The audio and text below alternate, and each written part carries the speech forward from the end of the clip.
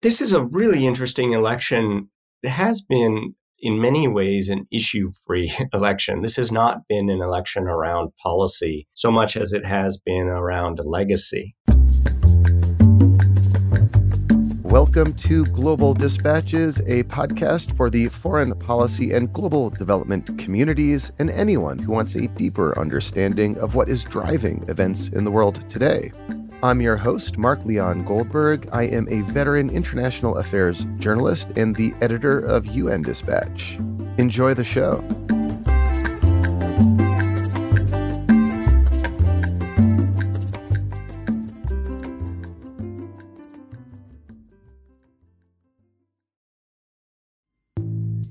On October 2nd, Brazilians headed to the polls for the first round of national elections.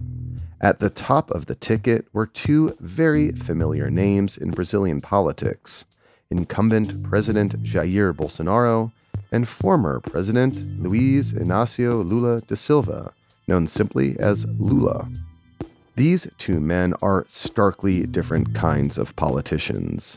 Bolsonaro is very much a right-wing populist, often compared in style to Donald Trump. Lula is a former union leader who served as Brazil's president from 2003 to 2010 and later served 580 days in prison before his conviction was annulled. After the first round of presidential ballots were cast, Lula won 48.4% of the vote and Bolsonaro 42.2%. Since no candidate won over 50%, the election will go to a runoff on October 30th. This election is deeply consequential for the future of democracy in Brazil and also carries important international implications, which I discuss with my guest today, Matthew Taylor, a professor of international studies at the School of International Service at American University. We kick off discussing the first round results and electoral dynamics headed into the second round before having a deeper conversation about what this election means for Brazil and the world. And now here is my conversation with Matthew Taylor, professor of international studies at American University.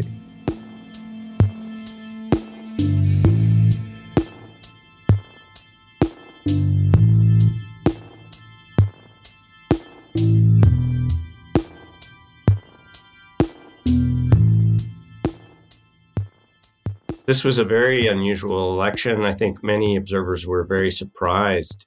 The polls had been showing Lula ahead by as much as 14 to 17%. And in fact, in the first round of voting, Bolsonaro did much better than expected. Lula polled exactly where the polling agencies had suggested he would poll, perhaps even a little bit short of the 50% of the vote that some polling agencies had expected. Bolsonaro, on the other hand, was able to increase his expected vote total to an actual vote total of about 43%, meaning that it'll go to a second round at the end of the month. So all these polls had Bolsonaro so far behind the actual result from this week's election. We're speaking just a couple days after the election. Do we know yet what accounted for this discrepancy in what the polls showed and what the actual results were? I think that we'll never know exactly. There's a huge debate going on in Brazil right now among people at various polling companies as well as political scientists. At the end of the day, it's really hard to know what went wrong. Some of this may be something that we've seen in other countries, that there's sort of an ashamed vote, that some of the people who vote for right-wing populists like Bolsonaro or in the United States, Trump, may be ashamed to admit to pollsters that they are going to vote for their candidate. On the other hand, there may be changes in the way that polling works. That means that polling is not reaching the desired audience or the desired target group. In the particular case of Brazil, there's also some concern that partly because of a change in the census, the polls were not reaching lower income groups in the same way that they had in past elections.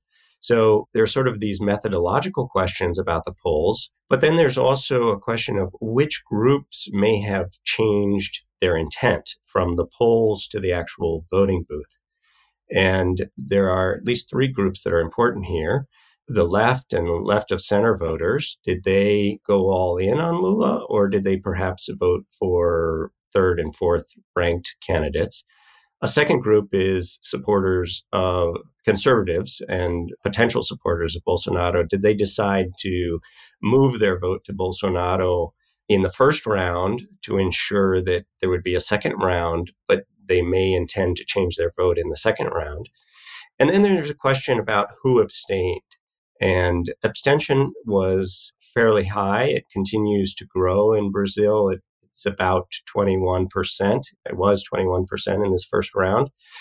And we don't really know if the people who abstained were people who had signaled a vote for one or the other of the two leading candidates or not. So there are a lot of questions here, and we may never know the actual truth. But the second round will tell us a little bit about who is changing around and why they might be changing around and what sort of strategic goals voters have in mind as they go to the polls. So, on that point, going forward, what are the electoral dynamics at play? Right now, it would seem that Lula is by far the favorite candidate, though Bolsonaro seemingly could pull off an upset. What would need to happen for Bolsonaro to pull off that upset? And conversely, what would need to happen for Lula to win? What are some of the key dynamics at play right now? So, I think that this is a classic case of electoral politics where each candidate is going to be trying to drive up the enthusiasm of their supporters and drive down the enthusiasm of the other guy's supporters. At present, the third and fourth ranked candidates, Simone Tebet and Ciro Gomes, account for just over 7% of the votes in the first round.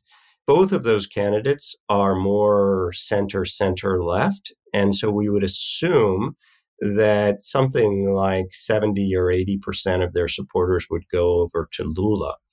Experts on this particular election, on an electoral politics in Brazil, suggest that perhaps as much as a quarter of their supporters could go to Bolsonaro. But in terms of trying to win the election, if you're Bolsonaro right now, going for these third and fourth ranked candidates' supporters may not be a winning strategy. The second possibility, though, for Bolsonaro is to try and go after those who abstained in the first round or to try to get Lula's supporters to abstain in the second round. And definitely, I think both of those tactics will be important in the campaign going forward. But that also assumes an ability to strategize that, has not been Bolsonaro's forte. I think oftentimes Bolsonaro is his own worst enemy on the campaign trail.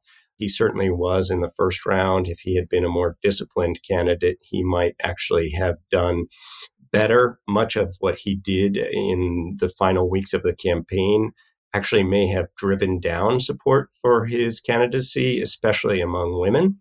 So in terms of the electoral dynamics, we're going to see both sides trying to really activate their base and encourage the other guy's supporters to stay home. And there's a regional component to that. There's also a gender component to that. Lula does far better in the North, certainly the Northeast. He does much, much better among women. And the converse is true for Bolsonaro. So Lula and Bolsonaro are both very well-known entities, kind of big personalities, one on the left, the other on the right. Are there particular issues, however, that they are emphasizing during this election season and as we head to the second round? Or is the election really simply a referendum on the incumbent Bolsonaro and on right-wing populism versus left-wing populism more broadly? This is a really interesting election. It has been, in many ways, an issue-free election. This has not been an election around policy so much as it has been around legacy. And the legacy of the two men is incredibly different. Obviously, Lula, as president from 2003 to 2010, oversaw a huge boom in Brazil, a time of a growing middle class, a time during which there was an enormous emphasis on social equity and an effort by the federal government to improve transfers to the poorest of the poor. The other legacy, of course, is one that Lula would rather talk less about, which is the legacy both of corruption seen in the Mensalão and the Lava Jato scandals. The Operation Car Wash is often how it's translated. Like a big major corruption scandal that brought him down and many other Brazilian politicians. Well, it didn't actually bring down Lula. It brought down his successor, Dilma Rousseff, who was impeached in part, not really because of her participation in the car wash scandal, but more because of the way in which it threatened her allies in Congress, who felt she was not doing enough to support them against this investigation. But the Mensalão began under Lula and concluded under Rousseff. It went to trial only once Rousseff was in office. And the car wash investigation actually began in 2014 after Lula had left office. Now, the fact of the matter is the scandal itself was intertwined with an economic crisis that began under Dilma Rousseff and that many believe was the result of economic policies that began to be put in place at the end of Lula's second term in 2009, 2010, in response to the global financial crisis. So there are these two very negative legacies that Lula would like voters to ignore or to set aside or preferably not to recall, both the corruption legacy and the economic policy legacy. Brazil's economic growth began to stagnate in 2013. There were, of course, massive protests that began that year. And, really since 2013, Brazil's growth has been anemic. So the halcyon years of Lula's presidency, when Brazil was growing at a remarkable rate, when the middle class was growing, when everything seemed to be, as they say in Brazil, a sky full of dessert delights. They say céu de brigadeiro, which is a Brazilian treat. This was all left behind by 2014, but much of it, the decline began under Lula. So this is the very mixed legacy of Lula. The corresponding legacy for Bolsonaro is the legacy of the pandemic, which he really took an almost criminal approach to, doing very little to combat, foregoing much of Brazil's national healthcare system, really ignoring the crisis and doing very little to support citizens facing the pandemic. But then also a legacy of misogynistic comments, of racism, of extreme far-right positions, including a stated desire to return to the military regime that ruled Brazil from 1964 to 1985. So these are very complex men. Each of the two candidates has both some positives and some negatives, but to both sides, the negatives of their opponent outweigh any potential positives.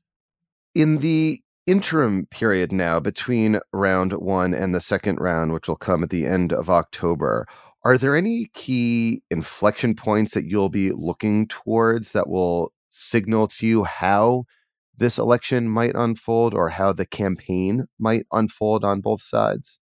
I do think that your previous question about the issues is going to become much more important in the second round. I think that we will see the two candidates being forced to make a more significant statement about what they'll do in government. And the two areas in which this is going to be particularly important are economic policy and anti-corruption. So I do think that yesterday the markets rose as a result of the first round, and some have interpreted that as optimism that Bolsonaro and his more reformist economic policies might triumph. I think a perhaps more realistic interpretation of why the markets exploded yesterday has to do with the fact that the frontrunner, Lula, will probably be forced to make a statement about the kind of economic policies that he will implement. So far, he's been very vague on economic policy. He's trying to build a broad electoral coalition, and I think has sought to be as broadly appealing as possible. But markets may want a more concrete statement.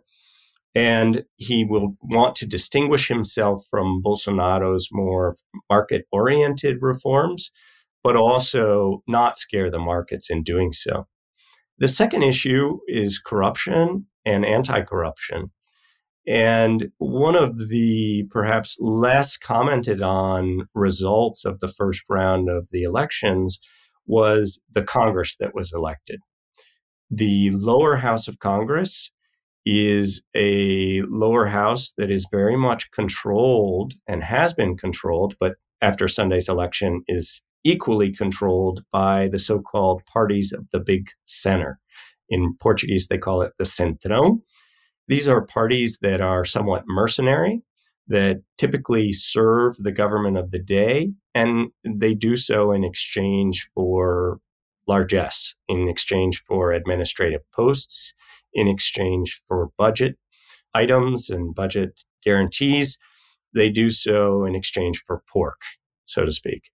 And what's very interesting is that the Centrão parties, the big center parties, are doing very well. They did extremely well in the election yesterday. And that means that whoever wins the presidential election is going to end up governing with a Congress that will include some of their supporters, but will also include a lot of these mercenary parties that are basically out for pork. I think that hems in whoever is elected. That will hem them in. It will mean that they will be able to do less on the economic reform agenda.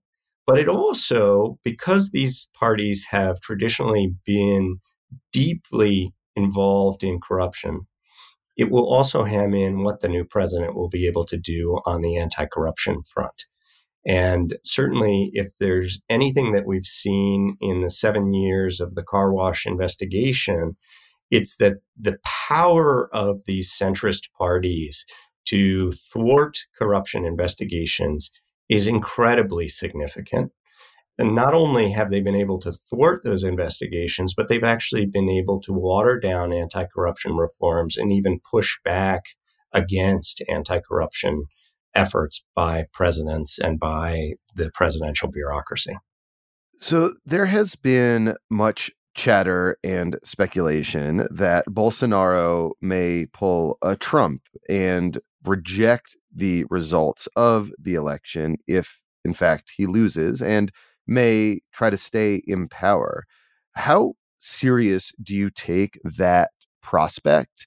And if indeed that does happen, are Brazilian institutions strong enough to uphold the legitimate results of the election?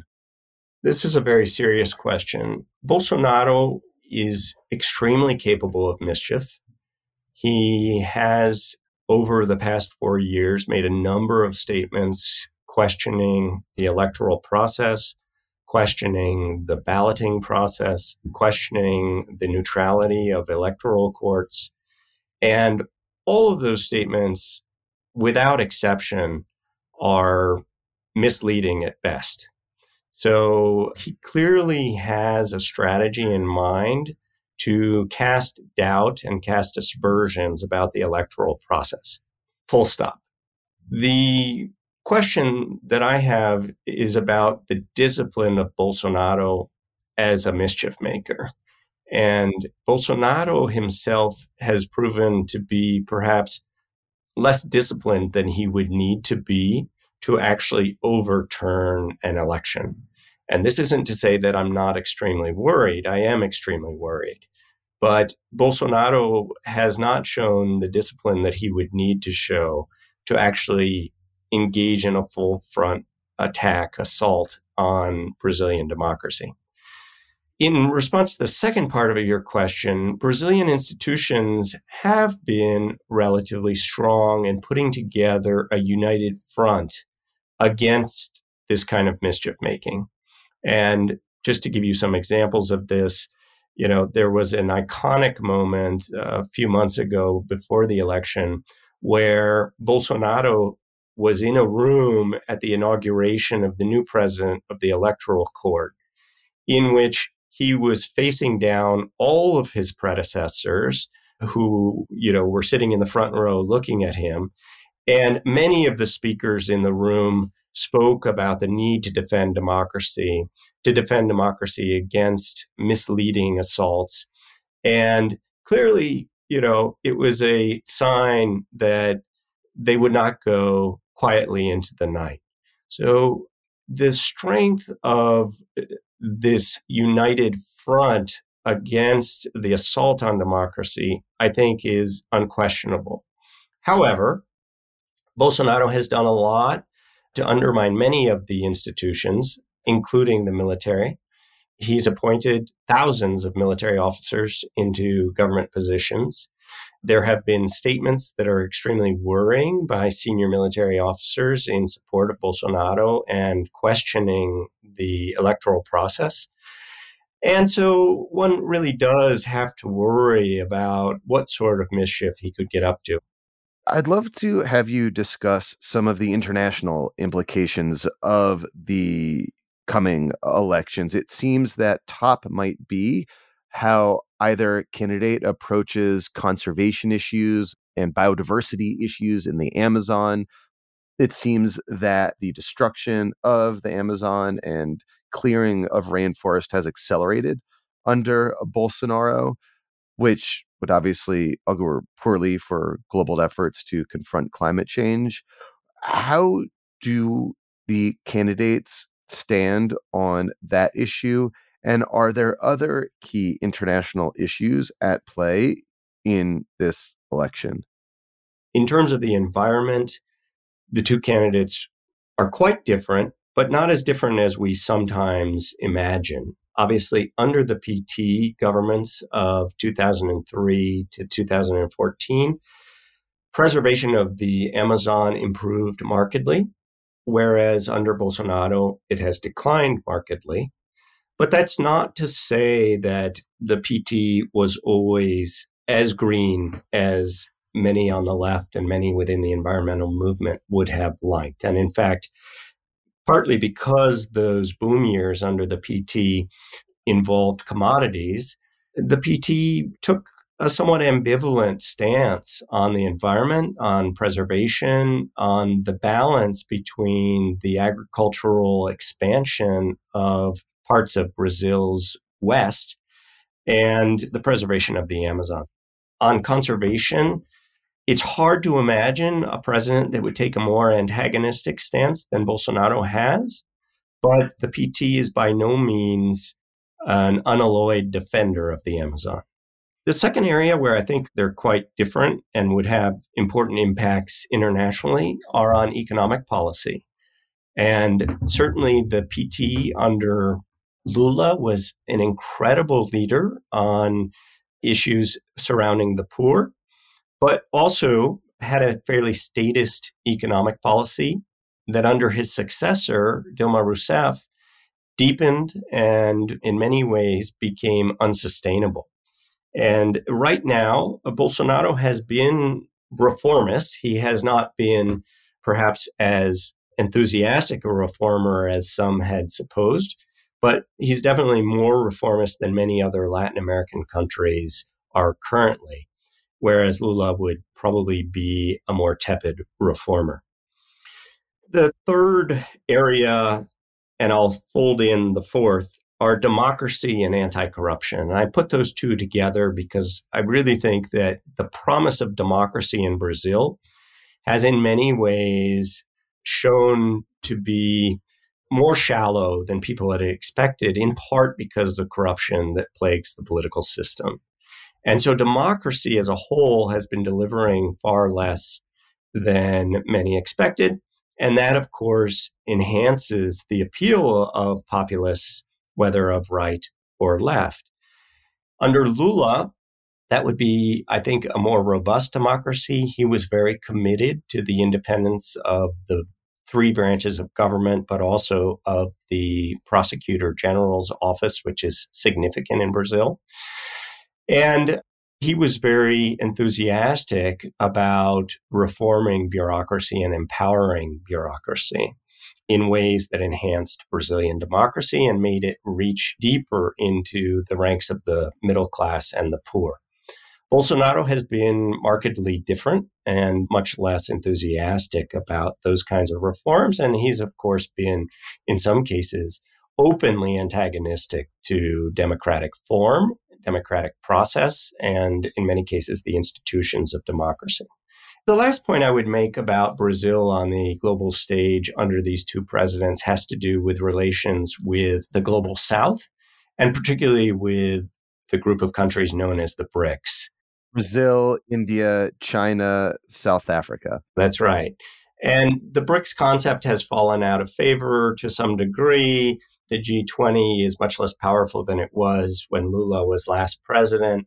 But I think that there is a very strong emphasis within the PT, and particularly within the PT foreign policy establishment, in favor of South-South relations, South-South cooperation. And I do think that this is important to keep in mind because it will have impacts on the global stage and on international relations. Brazil is, of course, a much weaker player today than it was when Lula was last president.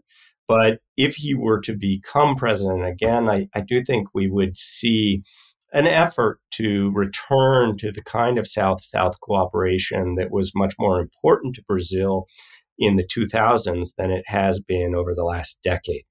So of all the countries in the BRICS, everyone except the S, South Africa, is currently a member of the UN Security Council, and Brazil will remain a member of the Security Council through 2023.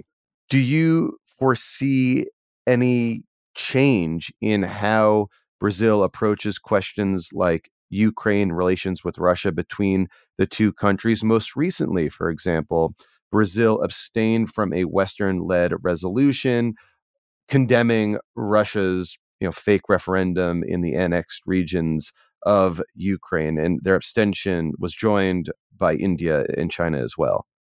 Right. And you've pointed to kind of the difficult ambivalence of Brazilian foreign policy, and in particular, the tendency to rely on a policy or a doctrine of non-intervention. And this leads Brazil into very strange positions of the sort that you've just described, abstaining on the one hand so as not to intervene, but also ignoring the important intervention in the sovereignty of Ukraine. So I would imagine that this would deepen under Lula administration, but as you pointed out, it has been existent under Bolsonaro. The more important thing here is that under Bolsonaro, Brazilian foreign policy lost any coherence. And Bolsonaro's foreign policy was personalistic. It was led by a small cadre of family and friends. He chose extraordinarily unusual foreign ministers, people who didn't have a long tradition or a great reputation within Itamaraty, the foreign ministry. And under Lula, you would most likely see a return to a more institutionalized foreign policy. Whether that leads to coherent foreign policy stances is going to be an open question. And of course, there was not always consistency when Lula was last president. But there was at least a coherent strategy and one that was very focused on South-South relations. I would imagine that that would return, and there would be a greater emphasis on trying to build the autonomy, once again, the autonomy of Brazil and of the Brazilian foreign policy establishment on the global stage. Thank you so much for your time. This was very helpful. Thank you, Mark.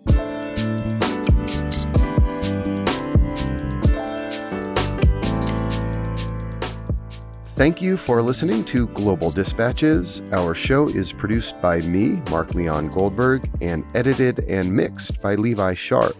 If you have any questions or comments, please email us using the contact button on globaldispatchespodcast.com or hit me up on Twitter at Mark L. Goldberg. Please rate and subscribe to our show on Apple Podcasts.